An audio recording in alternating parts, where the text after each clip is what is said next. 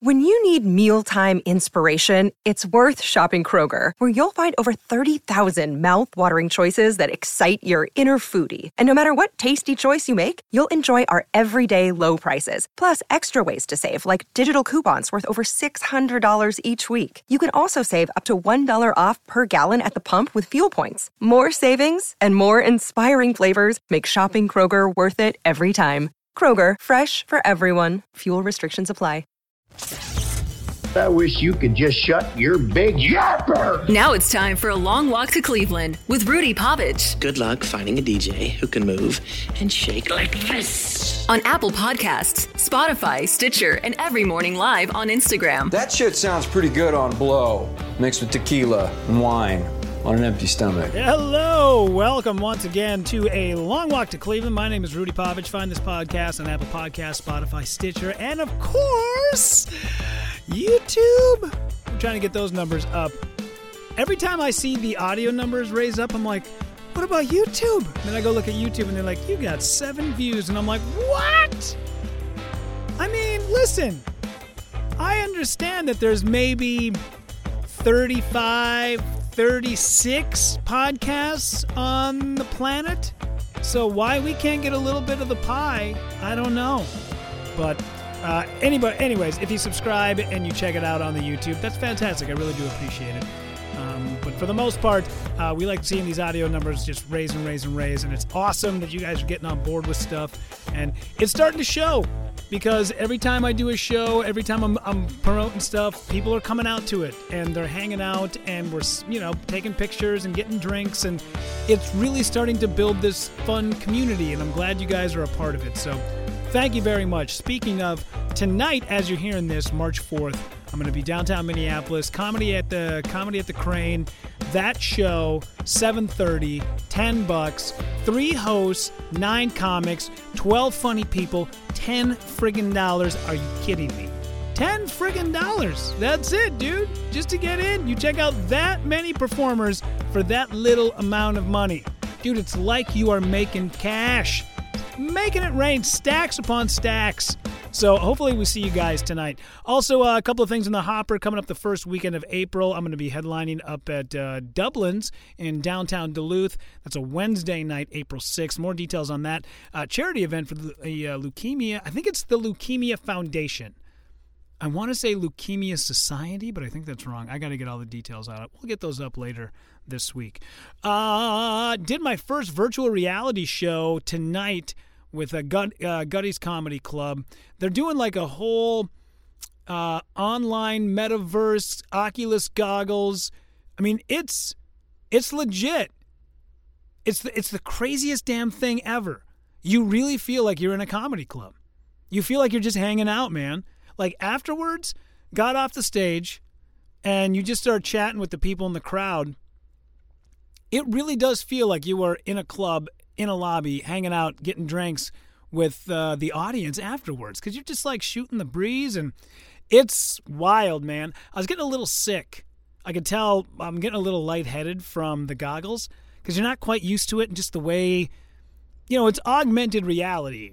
And your brain, I know we're there, but we're not quite there yet. It still takes a little bit to get used to. But it was cool, man. It was cool. There's probably about, 25, 30 people into this little virtual reality comedy club. And they run it just like an actual set. They got a guy who comes up, and he's the host, and he does, 10 minutes of material, and then he brings you on stage, and you literally walk up, and you pick up a microphone, and then you, no joke, you do 20 minutes of comedy to a room of people. The only part that sucks is the lag. The lag sucks. I'm not a big fan. And I get, like, if you're in a theater and you're doing comedy, your timing has to be so much different. Because when you're in a club, it's so immediate. But with the lag, and especially, like, I don't know, theater shows are like, tell a joke, there's the laugh. It feels so unnatural because in an actual, like, intimate, tight setting, like an actual club, it's immediate. It's 3/4 of a second. That's how long it takes somebody's brain to be able to compute what you just said and turn that into something funny. But in this, it's like you tell a joke and then you wait. And it feels like you're waiting forever, but you have to wait for them to hear the joke and then laugh. And then on top of that, you're waiting for their laugh to make it through the internet and then hit your ears. So you got to really time it out different. It's strange, but it was fun, man. I had a good time. It was a blast. Also, before we move on, this episode with Gabe Noah, who is just fascinating. We'll get to that in just a second. But this episode of A Long Walk to Cleveland is brought to you by the Batman. Yeah, the Batman. Coming out today, March 4th, theaters everywhere. Robert Pattinson is back as the Caped Crusader, Gotham's only hope of taking down supervillains. Oh, man. So I had a chance to go see it on Tuesday, and when they do reboots like this, like the gritty version of Fresh Prince of Bel-Air, you're like, oh, God, are you kidding me? There's no way. And then when I saw the trailer for this for the first time, I went, I could see how this thing could get screwed up. They can take this super gritty, they can take this, especially after there's such a giant franchise, the Christopher Nolan version of the Batman, and what they could have done with it. No. These guys took it and knocked it out of the damn park. Paul Dano as the Riddler is fascinating, and you don't really get to see a lot of him, and it's a little bit, they don't go into as much depth with Bruce Wayne or with the Riddler as what I would have liked to have seen, but they set it up so amazing for the next movie. I'm not going to give anything away, man. No spoilers, but I believe it's sitting just around that 90% mark on Rotten Tomatoes. If you have no plans this weekend and you do plan on taking in a movie, and you can sit for, here's the thing, that movie, 2 hours, 54 minutes, does not feel like it. You blow right through it. The action is incredible. The music is great. The gal who plays Catwoman, crush it. They should just give her own movie. Like I would sit and watch 2 hours and 54 minutes of her kicking ass. So, The Batman in theaters now. Definitely go check it out. All right, Gabe Noah, one of my good comedy friends here from Minneapolis. Guy has a podcast called Profession Confession, which is on fire.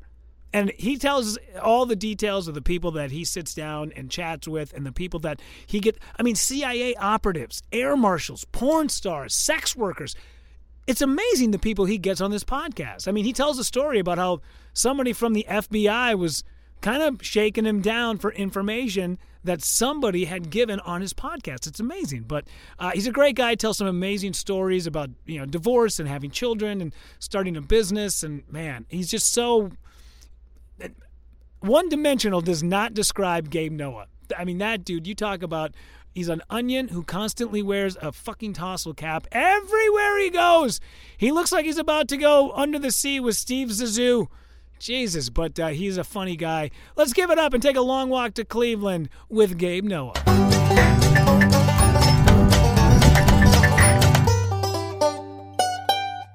They book it and then bail for whatever reason. And I'm like, dude, all I'm trying to do is promote you. Mm-hmm. I want to take your story and put it on my platform. It's amazing how people, it's like podcasts have become such a fucking common thing that people actually disregard them in a certain way. And it's like, and I'm aware I'm not your fucking priority or whatever, right? But it's like, we'll have times here where we have a studio, we have crew, and it's like I'm not getting, can we just do it next Thursday or something like that? And it's like, oh, fuck. I know, man. But I want the podcast. So go with it. But yeah. Well, that's the one thing I notice about this studio, because for how many podcasts that I edit, I notice that there's sort of this common thread between comedians who really have their shit together and some that don't. Yeah. And when I get sent stuff from Los Angeles, there are like 3 different studios that get sent to me.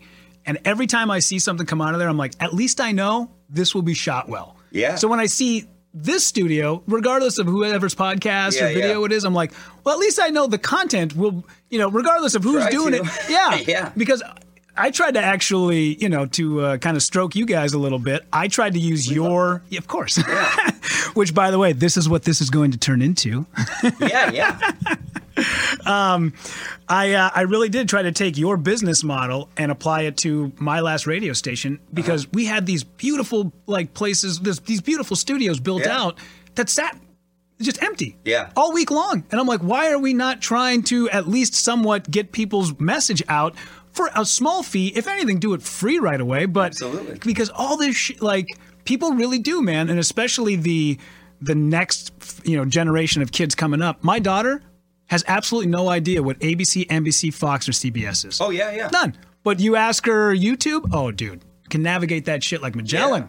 Oh, I mean, that's like a big thing for our business plan or something that we aim to do. So with it, well, you know the great Tony Fly, obviously. Yeah. And I like Tony a lot, and he'd have me on his awful show On the Fly, if you remember that. I do. He would also admit is an awful show. Oh, it was so bad. It was truly one of the worst shows that's ever been on television. Yeah. The first time they had me on, it's regional TV, but it was big enough deal. I was 5 years into comedy or something, so it's like you get a little bit of anxiousness, kind of. And they said they're going to send me the sheet of stuff, like of what they're going to talk about. Yeah. Because I'm sitting there waiting with my fucking pencil, like I'm going to write bits. I'm going to be ready.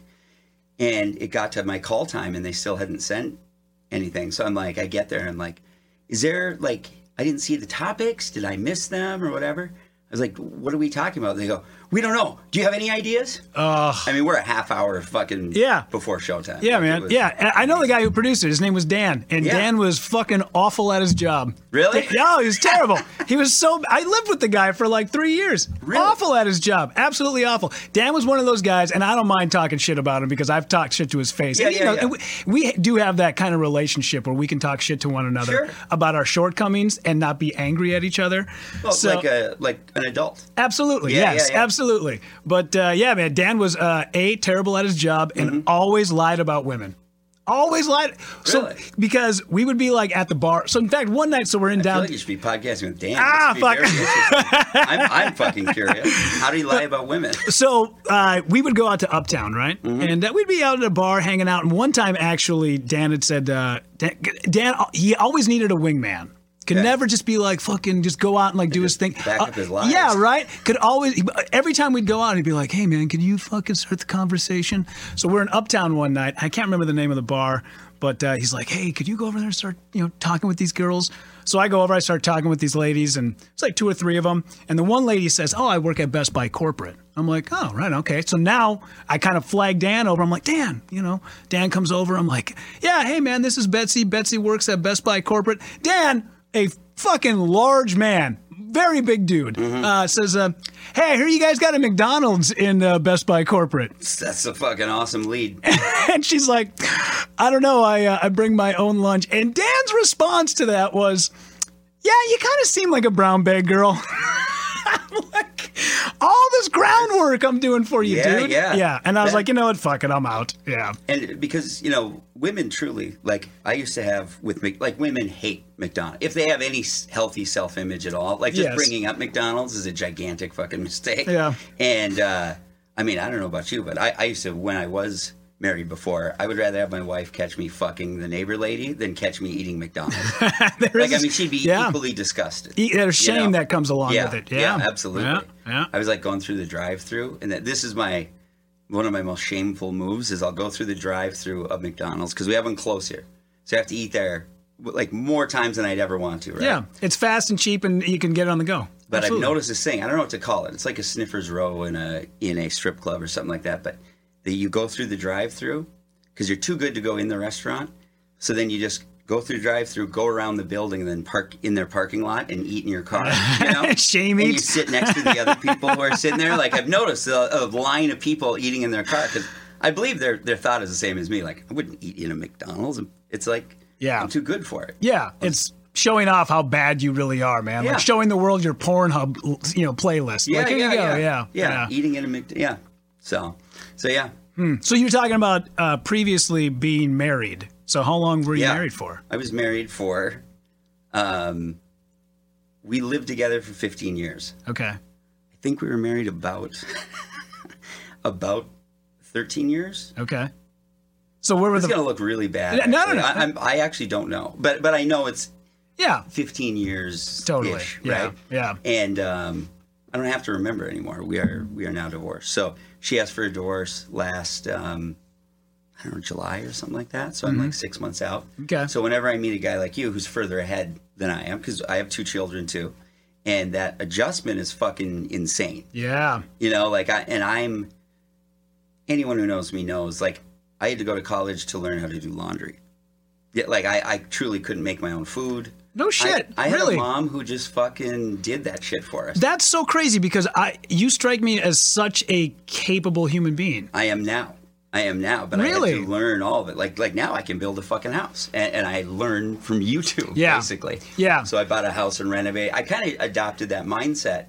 You know, I mean, it was after college even, but I was a major fuck off, and I still have that like incompetence in me for certain things. Okay. I just had to actually call my ex-wife last night going like, can I drive? My daughter laid down in snow pants in a mud puddle.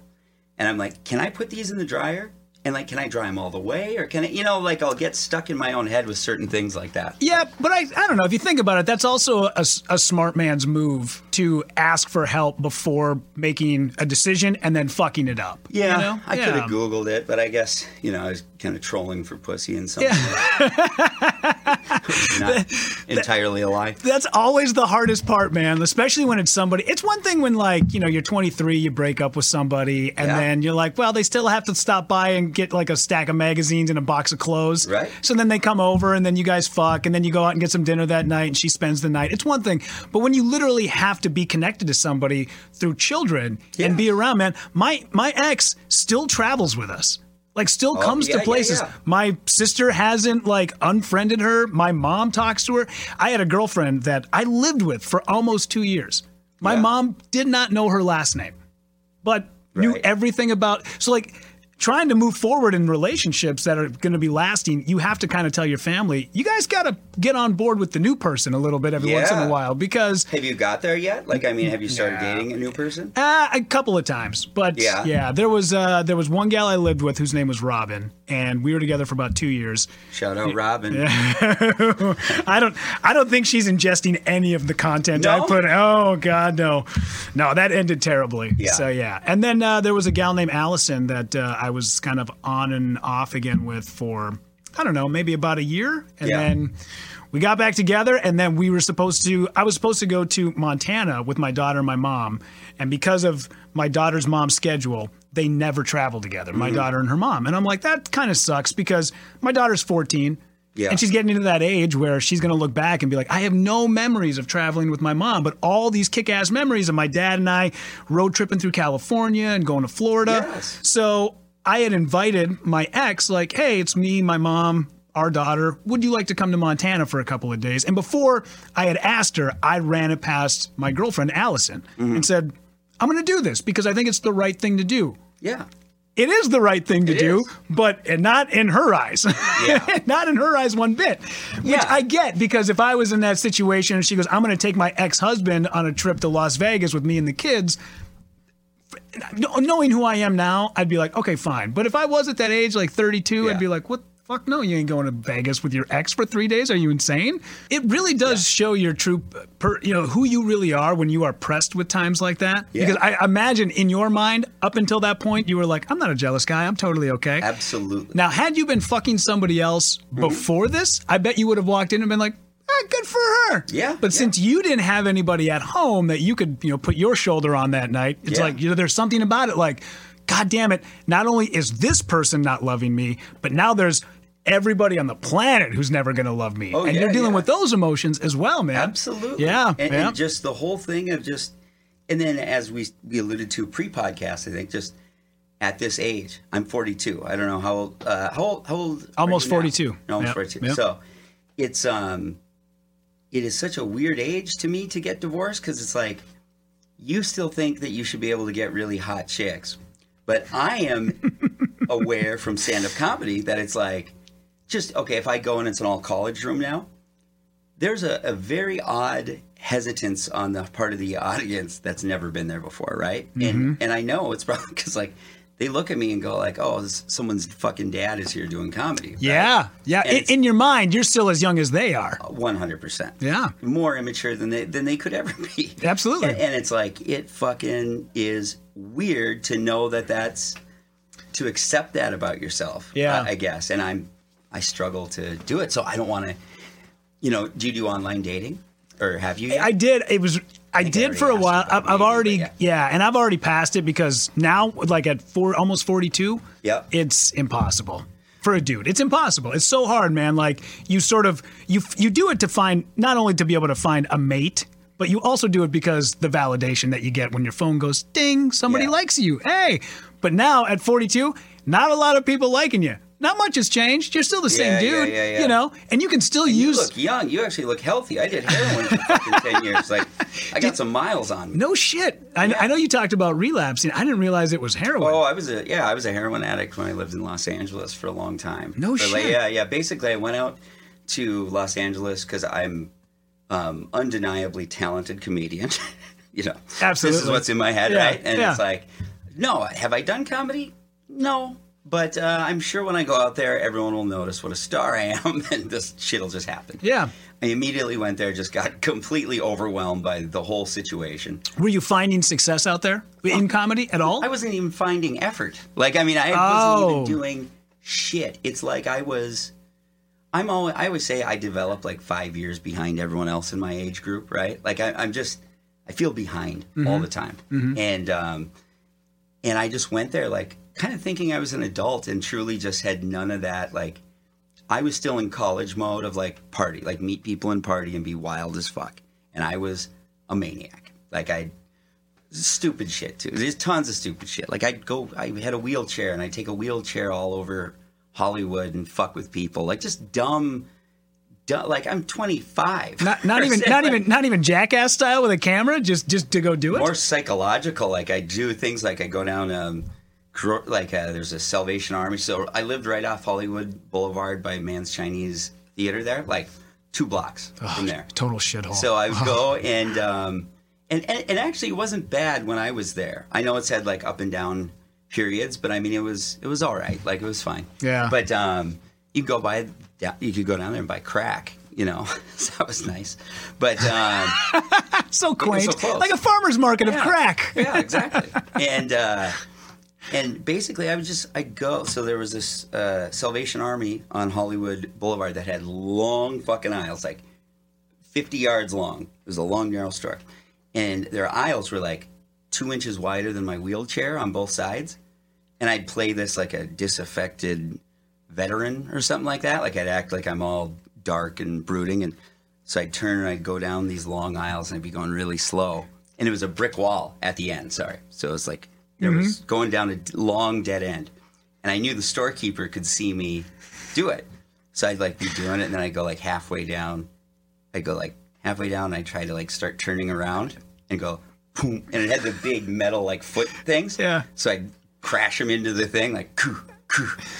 And then I'd go another 3 feet forward and then try it again, And then, so I would do it and goad the person to come and go like, sir, can I help you or whatever? And I go, I can do it on my own. Like I'd fucking yell at them like, you don't think I can do it? And they would, of course, be mortified and just like, it was so fucking, it's like, why? Like, I didn't even have an audience of people. I wasn't videotaping. Yeah. I'd have like one guy with me. That's like, so funny. Just one guy to prove that that's what we're doing. Yeah. I'd sit out, like if it started raining, I'd take my wheelchair out by this big plate glass window in our apartment, and I'd just sit there in front of the window and go... And I would just fucking do sad faces for a long time. I was high on heroin. So it was like I was already relaxed.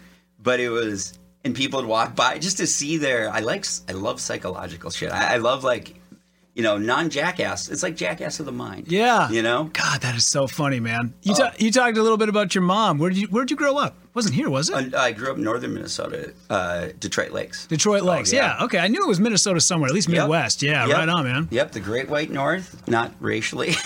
But the Great All White North is what it should be. Jesus Christ. We had one black guy.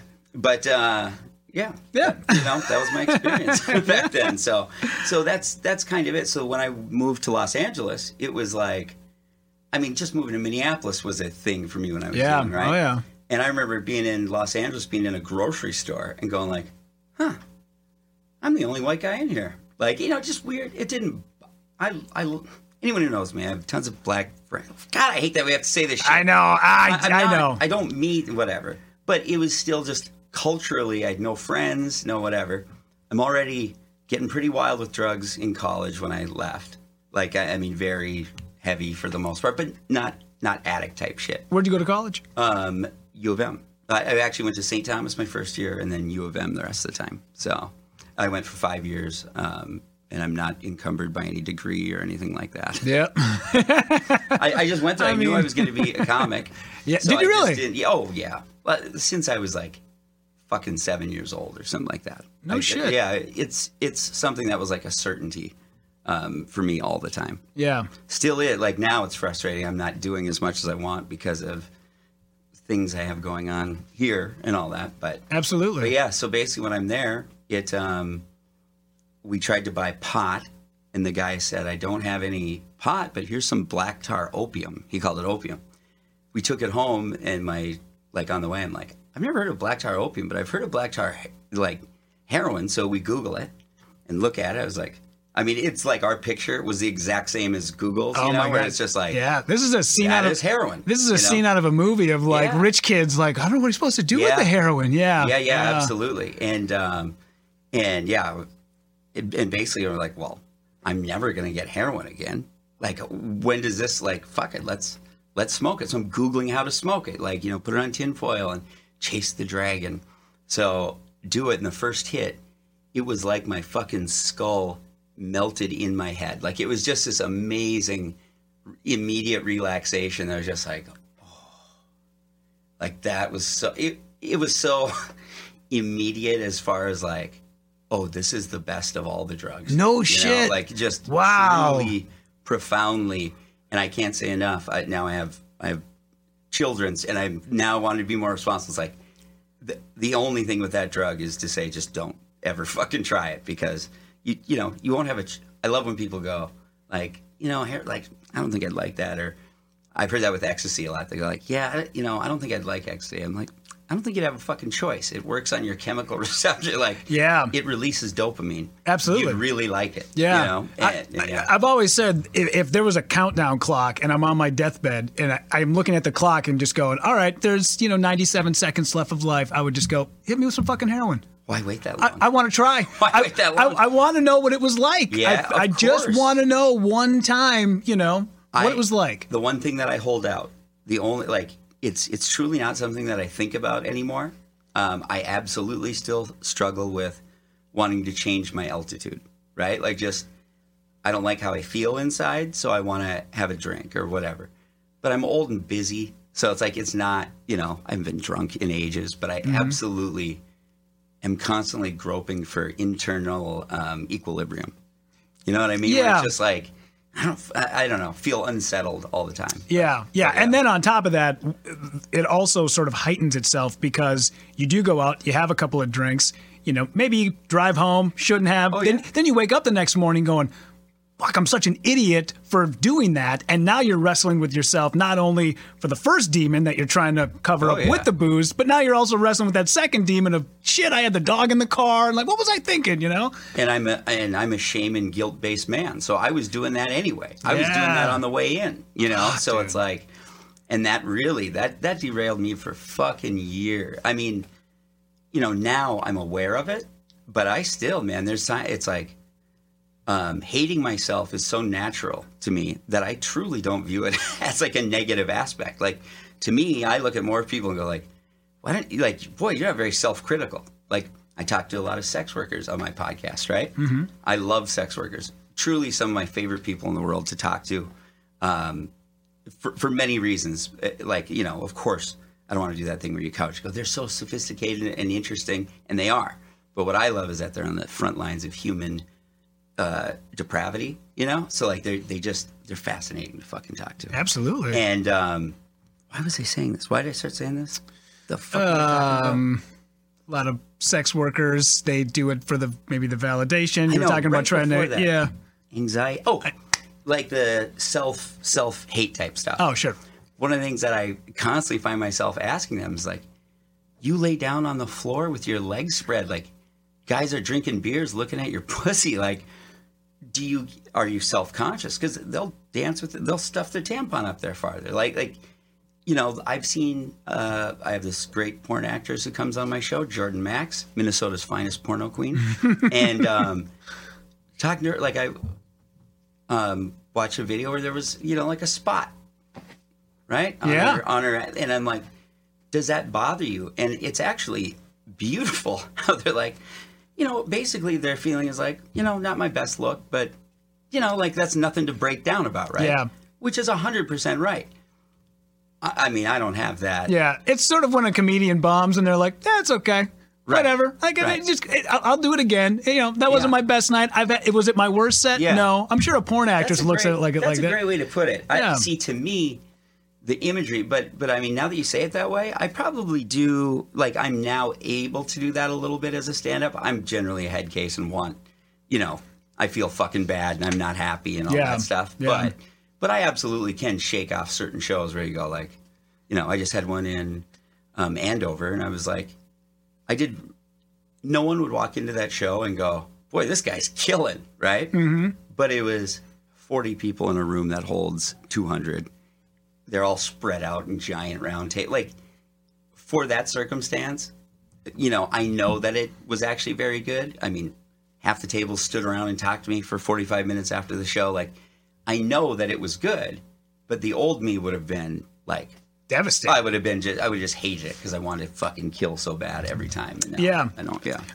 It is one thing when you're up on stage and you're like, this is not going well. Oh, this is sucking. And then you go back and you listen to the tape or you watch it and you go, okay, I guess this wasn't as bad as I thought it was from the outside looking in. So why did I spend 3 hours after the show hating myself until I got home, and then I watched it and went, okay, there's some good stuff on here. You know, you could clip a couple of things. You could, you know, you found a way to rework this joke, or you said something off the cuff and you didn't even realize it. Now you have that in your bag of tricks. Like, yeah, it's crazy that our brains will do that. I talked to one of my favorite comics, Mike Leibowitz from New York. Well, he's Chicago, in New York now. But he gave me the greatest advice. He was doing, or we were doing a showcase thing together. Someone was there. Like, there was some reason why it was high stakes. Like, I don't know if it was like a TV typing like thing. But I remember him saying just, the only mistake you can make is doubting yourself. Like, once you get up there, the only mistake you can make is to doubt yourself. And it's like, for some reason, that seems obvious, but that's something that I should have absolutely known from the beginning and did not. Yeah. You know? Yeah. It's those little tiny things that you realize, you know, like one of my biggest problems is when I go back and I watch tape, I realize the shows where I'm doing best is when my shoulders are completely square with the crowd. Okay. I'm not walking back and forth. And sometimes when I get into like self-doubt mode and I'm like, ooh, that last bit didn't go well, am I going to lose them? I drop my right shoulder. Wow, you're like a golf coach or something like that. Like, yeah. And now I've come to, like, I had a show Saturday night where the start of the show was great. That's the most specific comedy note I've ever heard in my life. It's crazy though, because I really, I'm sure it's true. Yeah. I really do feel, because there's stuff that there's jokes that I have seen that just crush in certain situations, and then why didn't they in others? Of course. You know, why didn't it work here? And it's like, well, okay, now when you go back and you look at it, especially when you look at stuff like Richard Pryor, just take Richard Pryor and just read what he said. And you'd go, there's not a joke in any of this. Right. There's not a single written joke here. But if you watch the tape, people are falling out of their chairs hysterically, you know? That's an enormous part of comedy, I think, right? Is that innate funniness. The confidence. And the more that you doubt yourself, your cadence, the way you look at the crowd, you know, you can always tell even if somebody's having a good set, you can tell when they are doubting themselves, because they will talk, and then as soon as they talk, their eyes go to the floor, and then it come back up again, and you're like, dude, if you would have just kept your eyes on the crowd, but it takes so long to be able to figure that out. I've never heard someone who like that you observe the physicality so much for stand-up. Like I mean, you know, I absolutely do and notice things, but I don't think of things like that. I've lived that, so I know exactly what you're referring to. But I can't say that that's how I watch it, and maybe I should. Because I can relate to, you know, one of the things that bothers me most is someone who's been doing it for, 12 or 13 years now. And before COVID, that's what I was doing, right?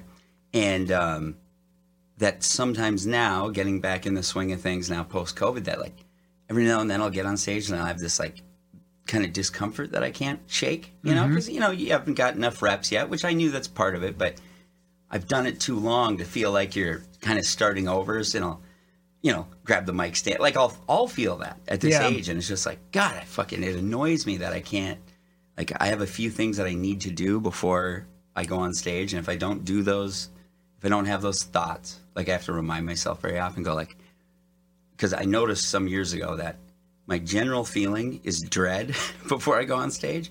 Like, this is going to suck. They're going to fucking hate me. And they're right, you know, like, basically.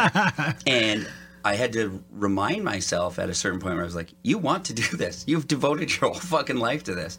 Stop, you know, having this negativity kind of for it. And I like some aspect of the negativity because I think it made me, when they do laugh, it like perks me up and makes me have fun. It's like, oh, I thought you guys were going to hate me.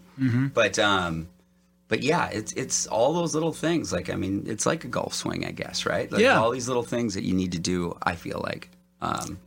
Yeah. It does make a huge difference. And something you said, I've given this advice to almost everybody in every aspect of life, whether it's stand-up comedy. Something that I said? It's something that you said. And I've taken this with me. I know. Get a pen. Get a pen. Where did I steal this from? So we were Grumpy's. Okay. Wednesday night, we're at Grumpy's. This had to be way back. Yeah, this is 12 years ago, maybe. I don't even. Was it an Oracle even then? I don't even know if my daughter was born at the time, so maybe it was even like 13 years ago. Hey, Chell, can you come and wide out this camera? I didn't realize I'm sitting halfway out of the fucking frame. I'm sorry. Jesus Christ. How would I know? Yeah. You know what? I'll tell you what. How about this? How about give him a chance to do that? I was going to take a quick break, do a quick ad. Okay. We'll come back. We'll talk a little more comedy. And then I also want to chat with you about Profession Confession. Yeah. Cool. Excellent. All right. That sounds awesome. All right. We'll come back with more with Gabe Noah in just a moment. Get you over to the toll booth for $1.25. You can't find deals like that anymore. Oh, yeah? Dollar Shave Club. Yeah, you can find a deal. Dollar Shave Club. I've been one of the first 100 members for years now with Dollar Shave Club. As I like to say, I've been using them for 5 years on my face and 7 years on my balls. These guys sell top and high premium razors, and I'm telling you, and the thing about it that I love about these guys is that, first off, huge sense of humor, very self-deprecating. They love the product. They use the product. And everything that they do it with their employees in mind. Honestly, check out their website. You don't even have to do monthly subscription to Dollar Shave Club. You can do it like I do it. Just go buy monthly. I'm a man who likes to get a little bit of gristle in the beard. I'm a man who likes to let it out just a little bit. Go ahead. Let your freak beard fly, guys. It's okay with Dollar Shave Club. Shave around the edges. Get what you need. Now, I only do every other month, and I go with the every other month pack, and it suits me just fine. It's 4 razors. I use maybe 1 or 2 in that 2 months. I've just got a stockpile of these damn things in my bathroom, and you can too. $1.25 gets you over the bridge. Ha! Save a quarter. Use Dollar Shave Club. Go to dollarshaveclub.com. A very proud sponsor of A Long Walk to Cleveland. So my show, Profession Confession, is confessional. And, you know, to me, the biggest thing is, or if there's a skill that I have, I feel, first of all, I'm just truly curious and interested in these people, genuinely. And I'm not judgmental because I've fucked up. You know, I lost a car. You know, I was on heroin enough that I lost a new car. Lost it? Literally just lost it and never found it? They put a boot on it. I was like already kind of in a bad spot. I was already pretty out and out junkie. I mean, every day for a long time. And my parents lived in Minnesota. They're far enough away. My dad won some lawsuit, I think, and he had some extra money and basically gave me this makes me sound like such a rich white kid, but I guess whatever. I mean, he bought me a new car. I was supposed to make paint. You know, I was supposed to do all this shit. Immediately fell apart, right? But it was a brand new Honda Element, which I can't even believe. I was on heroin to buy that. You know, it's literally what I drove here today. I did like it. You know, I picked it for a reason. I just look back at it now and put it this way: whenever I'd see another driver in it, it'd be like a guy wearing like a khaki colored hat with an extra long brim on it. You know what I mean? Like those kind of, where I'd be like, that guy's a fucking dork. Yeah. And then the next person would be like a fat lady with a fucking hip pack on. Like you can see it because of that big windshield. Sure. I'm just like, I don't fucking fit with these nerds. Yeah. Like, I'm cooler. I'm 25. Yeah, I bought mine because it's a stick shift. It was the worst idea. I was like, I'm going to drive a stick so I can... Honda Element? Yeah, it's 5-speed. Dude, I can't even believe they made that. No shit. That was the only one I could find. I got T-boned in Uptown. I had a kick-ass, like, Chevy Colorado. It was pumpkin-colored, like that cool fucking orange. It was, like, metallic almost. I hate that color more than anything. Do you really? In the world. I really do. No shit. Why is that? You have awful taste. No, I seriously have always hated orange vehicles for some reason. Really? I mean, yellow's worse, but I mean, that's, yeah. No, believe me, I've been at odds with many people about it. But for whatever reason, I'm very judgmental towards it. It's good. It's good to know that the pendulum swings that way, man. Because there are some people, I've seen some people with like chartreuse colored cars, and I'm like, what the fuck are you doing, dude? That's That's just absurd. Like, so absurd. So absurd. Yeah. I saw a guy with a yellow truck and yellow jet skis, and I was like, that is the fucking grossest thing I've ever much. seen. Yeah, too much, man. Yep.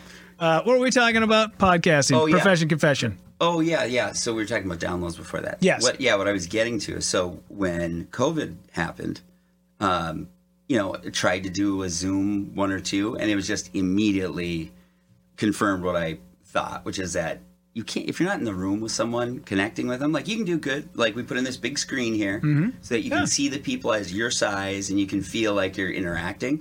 But it's like, it's just not the fucking same. No. And us as a culture, we're starting to do more and more get-togethers like that. And it does feel more natural now, but it's still just like, for my podcast, there's some element of, you feel their energy when you're in the room, right? And you can kind of sense how far you can go. And if there's one thing with our show, it's that, I say this every guest, like, I'm going to ask you every question. Like, no matter how inappropriate, you don't have to answer. I'd never bring someone on to just, ambush them or really even offend them at all. Like I'm grateful that they're on and I want to hear their story. So it doesn't help if I go, you did that? What are you, a fucking scumbag? Yeah. Or whatever? Right. They don't tell you that much when you do that. Yeah. So, and I'm not that way anyway. But, so we had to put ours on ice all through COVID. And then we were trying to learn this studio because I couldn't do stand-up now. So now it became like, I got to get, like, this studio thing has to fucking work now or I'm going to be in deep shit, basically. Sure. So it kind of shifted gears but it was down for a year and a half or something. And I was really thrilled to see that our audience was still there when we came back, for sure. But yeah, once you kind of get them, it seems like, yeah, man. I mean, the Beastie Boys would put out a record every 5 years, and have just as many albums sold every time. This mindset of you got to do it all the time, no matter what, blah blah blah. Yeah. There's a guy that I follow, and just because I've pushed myself off from the dock of radio, I've had to become like my own biggest fucking cheerleader, which is hard sometimes for a guy who's got super low self-esteem from northern Minnesota. There's just so little to cheer for. Yeah, right. But to be able to like learn Instagram and to be able to learn social media and learn all those aspects, and then you're always told like you got to do it this way, you got to constantly do it this way, and then you do something that is not the way you're being taught, and it works, and you're like, well, wait a minute, how come it? So now. Fuck, man, the last 6 months, did I waste all that time? But that's the one thing is like that's how you have a good product. No, for sure. Like people who listen to our show fucking love it. Yeah. Like, for sure. We have a very, it was starting to absolutely change my life right before COVID. So we came out of COVID. Mm-hmm. She waited to ask for the divorce till the end of COVID. Not that it's over, but you know what I mean? Like shit started opening. So I'm like, I'm getting ready to do stand-up again. Yeah. Well, now I'm getting ready to get a new fucking apartment and buy furniture and learn how to be a single parent. So it's like another setback, sort of, right? So I haven't been back at it full yet. Yeah, I've seen your material, and I think you can mine a lot of good material out of what is going on in your life, though. So, yeah. No, that's if I didn't have tragedy, I don't know what the fuck I'd talk about. You're right, man. You're right. I just started writing, and I've been so apprehensive to do it, but I just started writing more about my dad. Oh, okay. What's the deal with split when I was a kid, and I do a whole bit because I got a brother. That must be really, really hard. Yeah. Yeah, he left when I was like 1.5, and then turns out years would go by, and I met my long-lost brother when I was like 37. Okay. And then Is Dad alive now? Still alive, yeah. One of the things I've been working on is I'm trying to figure out a way to compare him to, in terms of parties, because my dad, big alcoholic, drinks every day. Okay. In terms of parties. Is that why he left? Yeah. Oh, yeah, man. Yeah.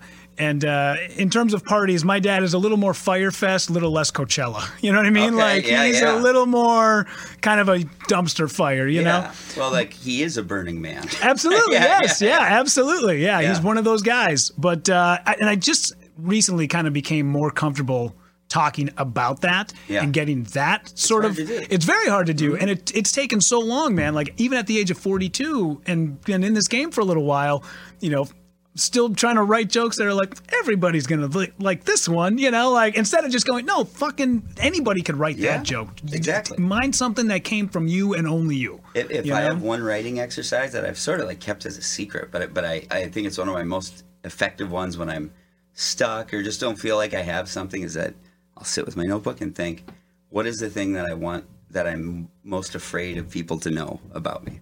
Yeah. And the harder it is to talk about, it creates tension inside yourself, right?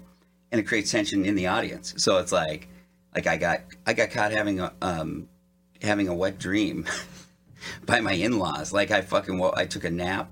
It was over Christmas. So you're doing Christmas boozing, right? So it's you see old friends and then wait a minute, hang on. You had a wet dream during a nap. in your older my in-laws' house. In your older years, in your this is 5 years ago or what? 6 years ago. Yeah. No shit. Yeah, I'm good for a dream every 6 years, it seems like. No kidding. Yeah, I keep asking older gentlemen, when does this stop? Good for you. No, because my shit, I had one consistently every month for probably 16 months between the ages of 12 and 14 and a half, and then never had another one. I'm sad that I don't get them. Yeah. God damn it. And by the way, I didn't have many growing up. I'm telling you, I've had 4 in my life, or 5 in my life.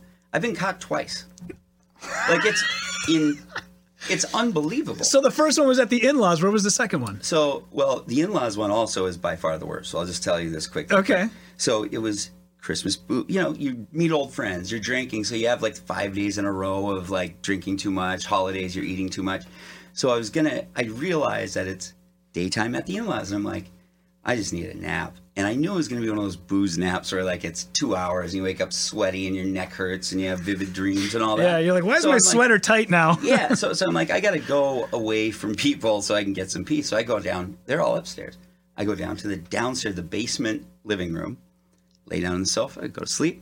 Sure enough, start having the most vivid fucking sex dream that I've had in 20, you have dreams where you wake up and you go oh my gosh. I think I had a sex dream last night. And then there's things like this where I was I went to another dimension and fucked a woman and came back. It was so real. I could feel ridges inside of her vagina. I don't even know if women have those, but my wife didn't. So it was exciting. And I couldn't even see her face. It was a shadow. But basically in the dream, I'm I'm already caught. I'm already in big trouble. Yeah. I might as well enjoy this, go for broke. And in the dream, I was laying on my back. This is all relevant, by the way. I'm not just describing. Sure. No. And I'm thrusting with some gusto.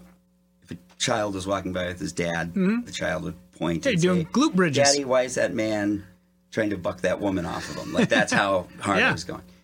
It built to a wonderful finish. And that happened in the dream. And then all of a sudden, I woke up on the sofa that I was laying on, and I rolled to my side to make and this is way too true, made perfect eye contact with my father-in-law, and I look and there's my mother-in-law, and I realize the TV's on and it's really loud, and my brother-in-law and his wife and my wife, they're all fucking sitting there, and it was it was paralyzing, just, oh my God. Because I'm and the looks on their faces are it was that thing where they're looking at you please use this renowned wit of yours to make us think that you weren't just jabbing your hard dick straight up into the air and jizz in your pants. It was so And I'm actually not as good under pressure as I should be. So I look at it and I go, my back is killing me. And then I turn to the TV and I'm just like, oh my fucking God. And you ever have that where you try to tell a lie and I turn to the TV and I feel the pressure on the side of my face? Like, that wasn't good enough. That didn't get me out of this. So I'm like thinking, like, what do you say? What do you say? What do you say? So I turn back and I'm like, you guys have some ice or something? I was going to say God damn. I'm like, this is really killing me. So then it's like, so then I did something. So I'm a bit of a liar. I used to be like more than I'd like to be, right? Or like I'm good at it. That's all I can say. I'm good at it. I'm not a liar in a day-to-day thing, but I can. And as a liar, anyone who's a liar knows, sometimes when you really are stuck in a corner, you just got to lie so big that they have no choice but to. Because why would he lie about that? It made him sound bad. Absolutely, right? yeah. So I tried one night, and I said, oh, God, I had the weirdest dream. and I go, I had a dream that I was in prison, and my cellmate was, like, trying to rape me, and I'm trying to, like, get away from him. So that was like, to me, I was accounting for my thrusting, right? Like, I'm trying to get away from this guy. I'm actually not, I didn't cheat on you, honey. I was actually trying to get away from a bull in the prison cell with me. And, but then I realized, right as you say it, it's like, oh, I didn't account for my hard dick. Yeah. So now it's like I'm a fucking jailhouse tease. But I like turn back to the TV and the sister-in-law gets up and leaves the room. Like, I'm just like, I mean, red alert, it was fucking awful. Oh, my God. Yeah, and then the next one was at camping with my parents. No shit. In the same tent? Yep. Wife there. No, this was in like an RV type situation. Now, there's no story. I don't know who saw what, but I know I was the last one up, and I woke up with a freaking mud puddle or whatever. And I know I had wood. And I didn't have a blanket on. Like, it's just my God. Man, you are 40 years old. Get your shit together. Stop having wet dreams.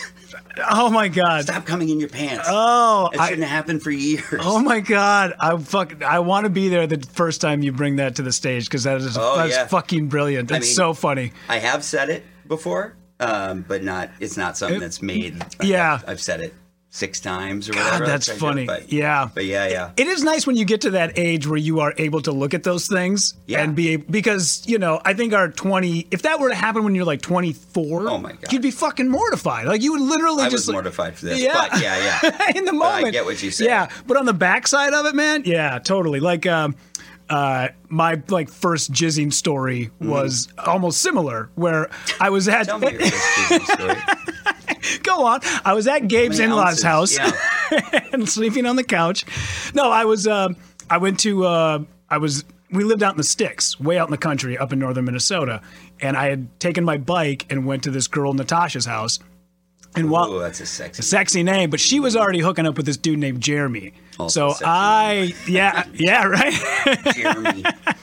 So I made out with her friend Sarah. And then it is what it is. Sarah. Yeah.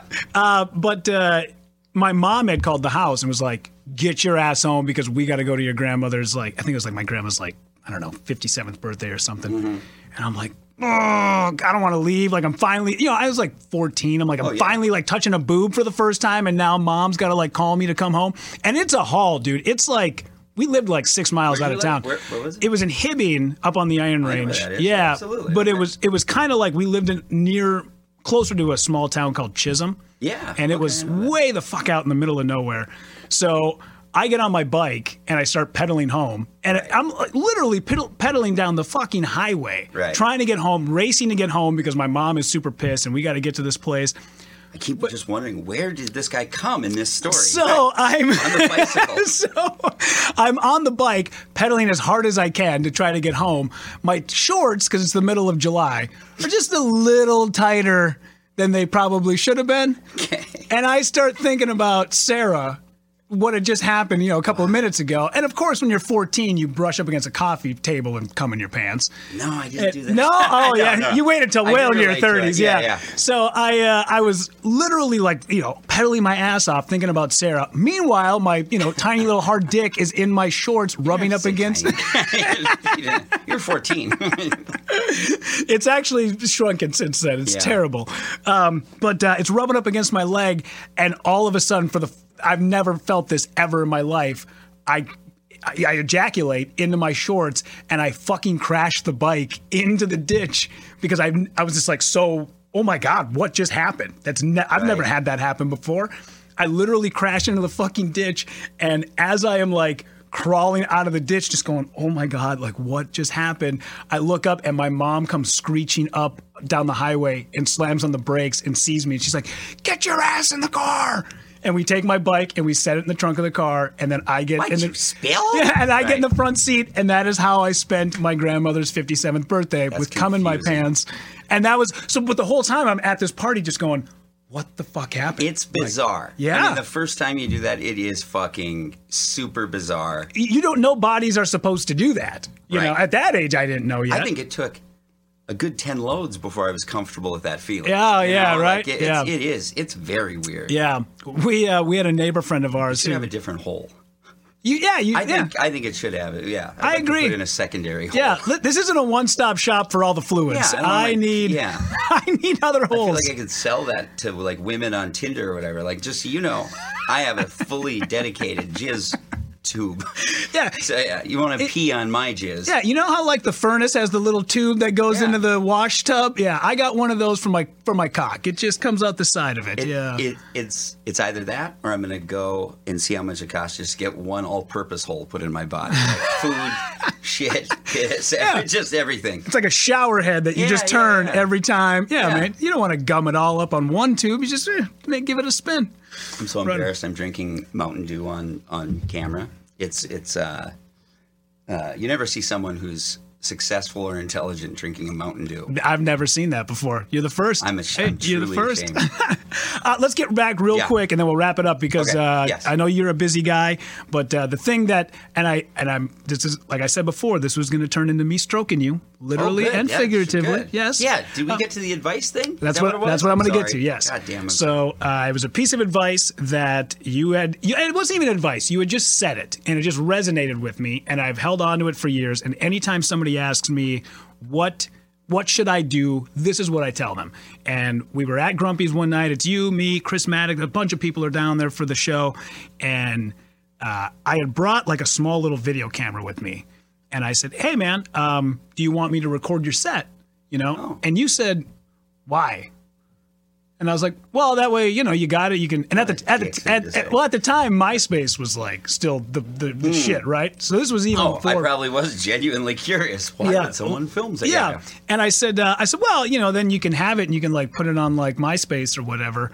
And you go, and your response to me was, yeah, I'm not really looking to have people know that I'm doing this. I'm just gonna spend like the first like year or so just like really getting good, and then I'll tell people about it. Yeah. Well, I feel strongly about that. Yeah. Yeah. And that like hit me because at that moment, I think I was only like 27 at the time or 28. And I'm like, well, that's fucking stupid. Like, why aren't you telling everybody, man? Bring everybody to the show. Get everybody on board with this. Right. And then I learned my lesson the hard way when I fucking bombed terribly in front of Andy Kindler at Acme one night. And it was brutal. And I'll never forget that feeling. Yeah. And I was like, oh shit. That's why you wait to tell anybody. And I apply it to almost everything, whether it be stand-up comedy, drawing, acting. If you want to if you want to be a roofer, don't tell anybody. Yeah. If you want to, just go do your shit for one whole year, first off, to make sure that you're still dedicated to it. Because after a year, you'll kind of know. You'll know if this is going to be something that you want to do. Yeah. Even wait 2 years. Anything you suck at when you start. Yeah. And people don't want to accept that. No. No, and especially I think about that because I had such a good run between the ages of like 22 and 27 when it came to successes. I was on fire. Yeah. So when I started doing stand up, because you were doing radio really well right away, right on the big station. Because I actually knew your name before you and I met. Like, you know, when I met you, I was like, oh, yeah, that guy. Like, you know. Yeah. So in my head, I was like, well, this is just like radio. It's like anything else. I can do this. Right. So when I got into it, it was like, just fucking tell everybody. Yeah. And then ate shit many times in front of people. And then I realized, like, oh, well, if you are presenting this version of you to them, they are going to stop coming. You only get to be new once. Exactly. That's what I would say. Yep. You only get to be new once.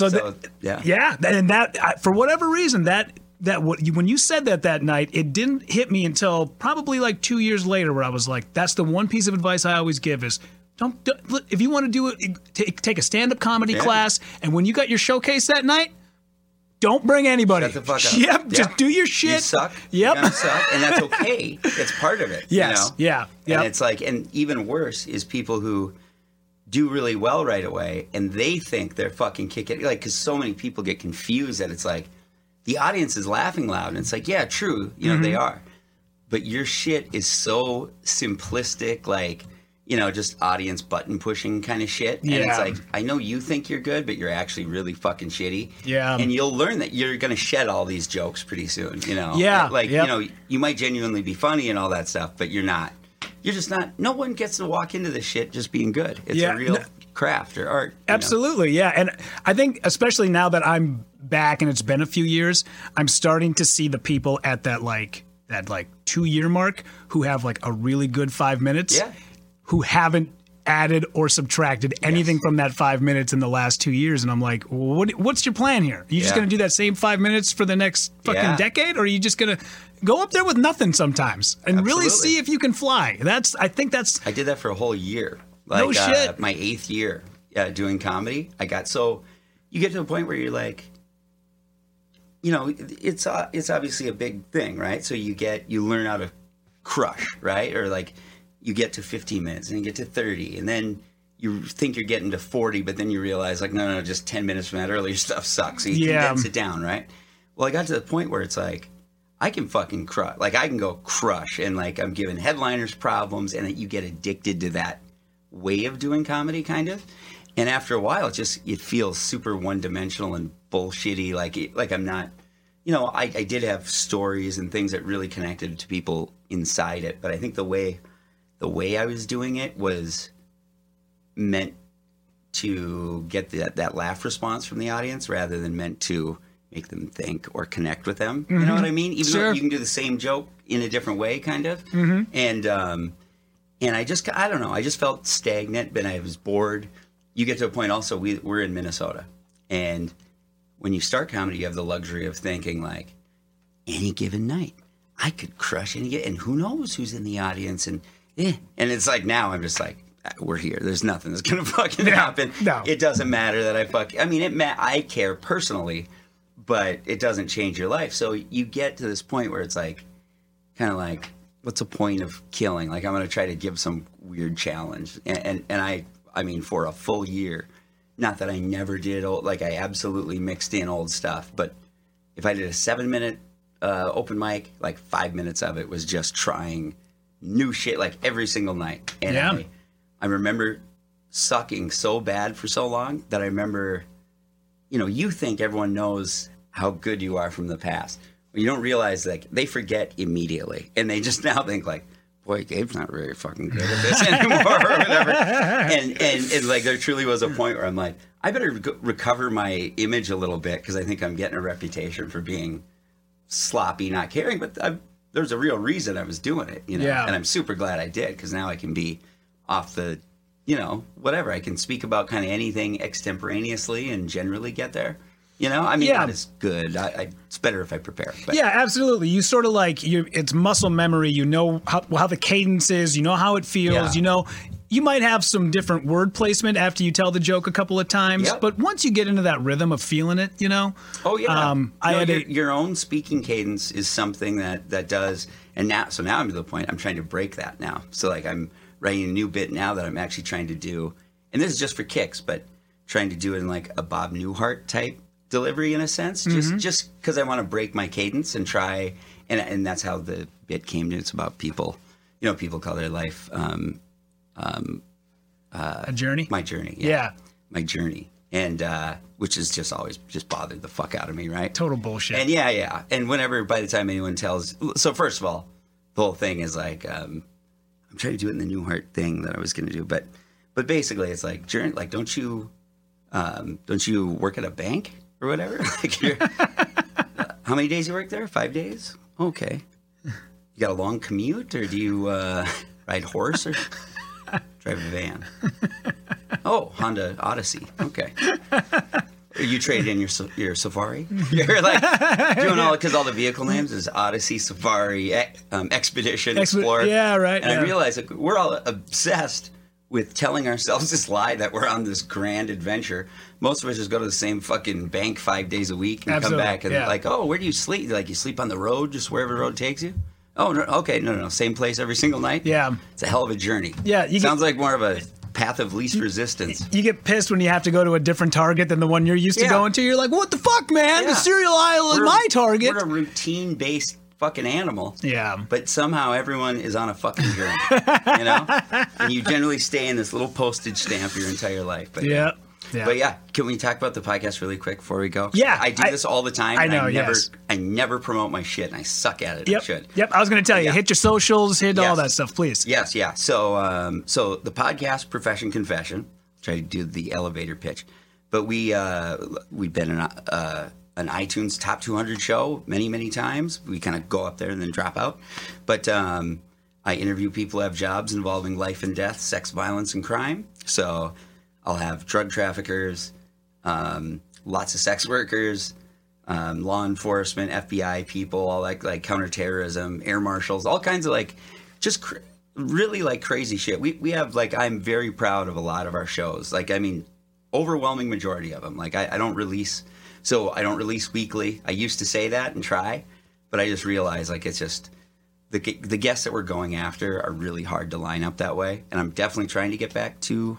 I'm looking for a producer, if anyone out there wants to produce my show. But, so that I can be weekly. Someone to chip in a little bit with some bookings and shit like that, too. Because I get, when you're talking to someone who doesn't want to say that or they're uncomfortable with it, you get a lot of, I'm not talking to showbiz people. So they want to do it, they're excited, and then as the date gets closer, they start to run. Or it's, I've been military. I got called by the Justice Department. Special agent, I wish I could remember his last name, from Chicago, because they're listening to my podcast because they're trying to get me to snitch. Wow. And no I'm just shit. Like, they like threaten me. And because they're like, you have to tell because you discussed. So at first, we had a previous thing. I had a military guy, and he said some classified stuff. So I knew not to fuck with that, to like put that out, because he told me afterwards. So I cut that out. My whole thing is based on my trust with the guests, right? So it's like, I have to protect them at all costs or my show is over. Like it really is the whole fucking thing. So when we have people on our show, it's like, if you have second guests, after the show or whatever, like I will cut it out. Just the guest is in charge because we're trying to get that type of stuff. So we've had a dominatrix on who got paid $20,000. So she's a world-renowned dominatrix. She got paid $20,000 to literally crucify a guy. Guy flew in from Texas with stainless steel nails, like not long nails. He knew where to put them on his wrist or whatever to miss the bone. But she literally built a cross in her dungeon, and he fucking nailed him. Oh my God. And that's how he gets a boner. Mind you, right? $20,000. She did it 5 times and had to tap out. She's like, I just can't even do this anymore. But yeah, it's like, she's like, all the blood. Oh, I bet. It's like, yeah. It's fucking, we've had so many stories on our show where it's just like jaw-dropping shit. Like just jaw-dropping shit. And that's why we did this studio and wanted to get video, because I'm like, I try to call friends in the film industry kind of thing where it's like, hey, I've done shoots with you. You come film one podcast and make 2-3 clips? Like, yeah, $1,500. Yeah. I'd be like, oh, shit. I know. So that's kind of why we started this. But anyway, the special agent one, we had just had this guy who said classified stuff, and I can say parts of what he said, but not details. But he was and I vet everyone, and some of them are anonymous. It's just whatever they want. And I'll hide voice, I'll do whatever. But he had banana stories. Like, we were in Syria before we were officially in Syria, and he was doling out guns and all this stuff and giving weapons to different groups. And he's like, he was just totally undisciplined. He's like, you'd like hand them a weapon and they'd run out the fucking door and start shooting. He's like, it was the most banana shit he's ever seen because every group was fighting one another. Like, there was no real sides, but he got dropped in North Korea, which we're not even ever have supposed to, but said that with nukes, when Kim Jong-il was showing nukes, or the Kim Jong before that, I believe, it showed him having like a whole bunch of nukes. So we wanted to know how many of those were real. So he got dropped with a small man or 5-man deployment or something like that, and went in and actually they had bases that were not like guarded. So they thought they were dummy warheads basically, but they had to go and like confirm that. So he did. Like, I mean, they went on, broke on, he's like, nothing's fucking defended in this like really well. And they broke on to like find that out, and they were dummy war. Like, I mean, he really had nukes, but not as many at all as what they thought. Just stories like, I mean, we just had a recent one that was one of the best ones ever. That was a military one. And it was, he was in Afghanistan, Battle of Marja.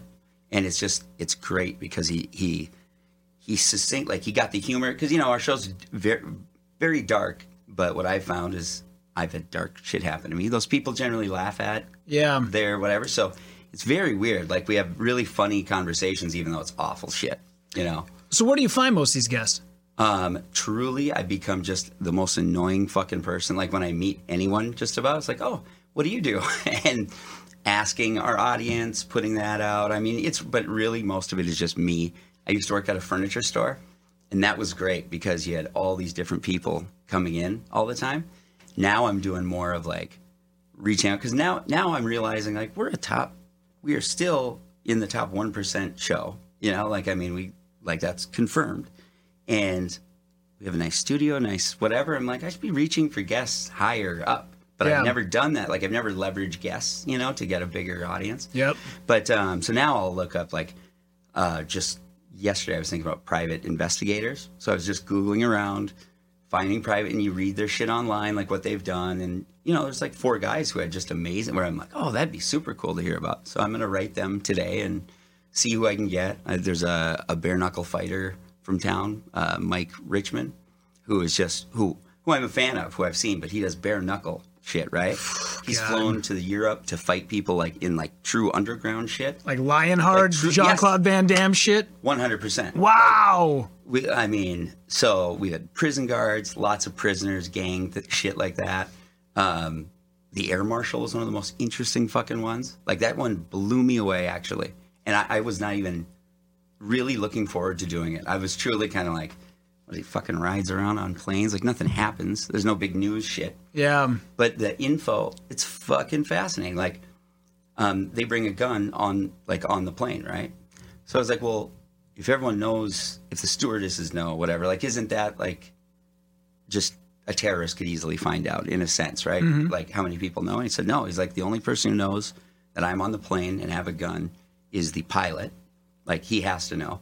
He enters through the employee, like, he actually not sneaks on the plane, but like, he has to take a surreptitious way. Like, he walks in like he's an employee, and then kind of goes into the lobby that way. So he has a gun tucked in his waistband. So he's like, I have a permanent bruise right here. No way. Yeah. So wow. He's like, my gun's tucked into his belt. Basically. Yeah. They take improv classes, and he's like, you do not want to sit next to me on a plane, because he's gonna. One of their strategies is that they are going to be kind of the loud type guy, like not garner suspicion being a jughead who's quiet, right? Yeah. I'm going to be obnoxious more, even seem a little drunkish. And he's going to ask them questions. So if he sits next to you, he's Rudy Pavich, one of the great hosts at Y94 or whatever the thing was. Mm-hmm. And then on the next flight, he'll be Rudy Pavich from Y94. No like, shit! All this shit. Wow! And then he said, talking about, I was like, well, have you ever had, like, what do? You just ride? He's like, oh, we're on a mission, like, every time. So every time they're on a plane, there's some objective, like whether they're following someone who has ties to terrorist type organizations. And he's like, I said something where he goes like, well, me and the other guy. I'm like, there's like 2 air marshals on it? He goes, oh, there's almost always like 2. I'm like, what? And he goes, oh, yeah, like depending on the mission, there's like more. I said, well, what's the most you've ever been with? He's like, I think like 18. I was like, what, are you going to a fucking convention? Yeah. Like, what do you mean? He's like, let's just say we're following a really bad guy. But there was one he was on. I asked if he ever had some incident, and he said there was one where he was deadheading it back. He wasn't technically like, it was his day off, in a sense. And he was flying back from Dubai, I think it was. And he's one of the only white guys on the plane. And he hears footsteps running up the aisle, which he's like, to hear running on an airplane, he's like, is very rare. So he's like, just immediately perked him up, and it's a stewardess. And he watched her, and she ran up to the other stewardess, and he's watching, like, he can tell very panicked body language. And so he kind of went up there, and he's like, this is something to think about. Like, you don't want to reveal who you are for the most part, but he felt like he probably should. So he goes up and asks, and the lady told him that there's a white woman in the back who has a baby, and she's married to a guy from Dubai. So she speaks Arabic, but doesn't look like it, right? So there was these 2 other guys on the plane who, one of them started in the front, one of them started in the middle, and they started like trading seats, getting themselves to the back of the plane. And they were sitting in the very last row that was empty by the bathroom. And they would alternate going into the bathroom for like 15 minutes at a time. Like just long, like what the fuck are these guys doing? Yeah. The woman with the baby in the back was noticing that, and she's hearing them, and she understands what they're saying. And they're going like, should we do it now? Let's do it now. Like they're having this heated argument about doing something, or, like it was, a sheer terror type thing. So I said to him, I was like, you just fucking pull out your gun and fucking go pop, yeah, right, yeah. They hadn't committed a crime yet, so you can't. I was like, oh yeah, I suppose. But I'm like, what the fuck do you do in that thing? Yeah. And he couldn't tell me a lot of stuff. It got us to talking about like they are sniper. Like to be an air marshal, your ability with a gun has to be insane. You're shooting in a tight aircraft, right? Yeah. With people like that, with the highest stakes. But he couldn't tell me stuff because he's like, there's classified how we deal with that stuff. But he said, let's just say we got that plane, a normal airplane descends and lands in like 20 minutes. He's like, we got that plane on the ground in like under 4 minutes. So, oh, shit. Which leads me to think that part of their strategy is that you fucking die. You dive the plane to where they can't do much. And he's like, those poor people on that plane. Oh, I bet. Wow. And it ended up, they arrested those guys. They interrogated them. And they actually didn't have anything. And he totally believes they were learning their security protocol. He's like, they were connected. They were distantly connected. But he's like, that wasn't an accident. They were doing that to learn. That's why China and the Middle East does well with these things, because they play a long game, whereas the United States government, we want results now. Yeah. Whereas they'll take years planning these things like this to learn how we react. And then you can know what to do. So the 9/11 pilots did all that too. And we had an anti-terrorist guy who was talking about, I was like, how many people do you believe are like real terrorist type people in in Minneapolis here? And he's like, oh, not that many. Probably like 5 or 6 or something like that. But I'm like, it's 5 or 6 too many. And I'm like, and that they're working against. I was like, do you ever go knock on their door and just go, hey, just so you know, I have nothing to arrest you for, but we're watching. We know. Mm-hmm. And he goes, yeah. It's like, absolutely. And wow. I was like, are you comfortable taking your families? He had little kids. Like, he's like, I kind of avoid Mall of America. I go, why? It's like, because it's the #1 target in this place every fucking year, every time. It's of America. Yeah. And he's like, and it's the symbol for... Totally, man. Yeah. So it's crazy. Holy shit, dude. Yeah. If I am this intrigued just by hearing you talk about it, I can't imagine what all of these episodes are when you have these actual guests on that tell these long stories. Put a super quick bow on the special agent one too. Where the FBI guy called me and tried to threaten me a little bit. was that I had someone on the podcast, and I thought it was the classified military one for sure, because there was some external fear that we heard about, whatever, from within the military. So I don't want to talk too much about that. Sure. But anyway, the this one, the guy calls, and I was certain that was it. And it ends up, what it was is I had a prison guard on. And the prison guard worked in the WITSEC unit, which is the witness, like basically the Sammy the Bull. Sammy the Bull was in his wing. And witness security is like why is the word escaping me? But when you send, do you know who Sammy the Bull is? Yeah. He's the guy, yeah. What are they, witness protection. Okay. God damn, I was struggling with that. So, they're, of course, they go to a house eventually and all that. But even then, when they're in jail, they have to be secure and protected, and people can't know where they are. Well, he on the podcast basically broke federal law by saying who was on his wing. So then they wanted that info really bad. And the guy was so slick. He was, he was an FBI lawyer type, or he was a special agent, so I don't know for sure. But he's like, hey, just... in investigating you, I just want to let you know I listened to a few of the episodes. I really like them. I'm like, oh, okay. Yeah, right. I'm like, yeah. You're like, and I was like, well, I don't suppose you'd come on the show. It'd be interesting. He goes, no. He said, actually, what I need to know though, and I need to know from you is I heard that you had Bill on the show, and I said, who's Bill? Like Bill who? I said, like Bill Peterson or whatever. That like, thank God I never answer calls first, so I could see. I could prepare myself a little bit for it, because he tried to trap me into it, like on, oh yeah, I had Bill Peterson on the show.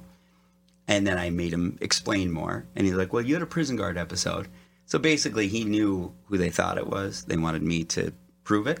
Oh. And he's like, well, you had him on the show. He's like, you booked him. You must have known. I said, no, I have a producer who does that. I didn't do that. He's like, so you're telling me you don't know? Like, and then he started saying, well, I'm going to have to come interview you. And we need to talk. I'm going to fly in July. And I said, should I have a lawyer present? He said, you might want to. Like, I mean, they put, like, I was fucking shitting bricks. Wow. Right? But I just told him at the end, I said, hey, man, I'm more patriotic than you'd think from listening to my podcast, but I'm even more supportive of me. and if I fucking rat this guy out, I said, I hope you can understand it. Like, I can't do that. So I'm like, whatever will happen, and because in my mind I'm going, worst case, they put me in jail for a week or something like that. I would think. Yeah, right? I don't know. Yeah, but and I had some journalism type shit I could kind of argue, but yeah, whatever. So like we have some super intense shit. That's insane, man. Wow. Sure. Well, excellent. Well, dude, I appreciate you letting me come down. I love the studio. I love seeing it. I think it's great we had a chance to cut one of these together. This is great. This is awesome, super man. Fun. So I had a blast. Thank you. Excellent, dude. Well, thank you very much. Where can people find you on social media? Oh, well, I'm just awful at that. So Twitter, I go on Twitter storms at Gabe_Noah. And then I'm on Facebook. I don't even do Instagram. I fucking hate social media. But YouTube. But really, just look up Profession Confession, maybe on YouTube. But I have some comedy stuff up there too. Sure. But yeah. Excellent. Cool. Yeah, man. All right, brother. You take Thanks care, so man. much, dude. Appreciate it, man. Appreciate it. Definitely. Yeah. Right on.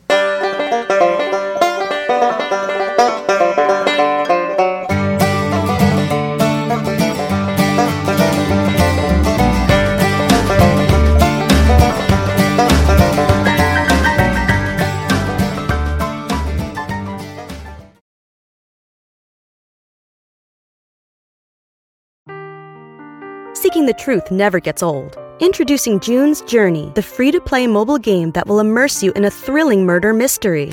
Join June Parker as she uncovers hidden objects and clues to solve her sister's death in a beautifully illustrated world set in the Roaring '20s.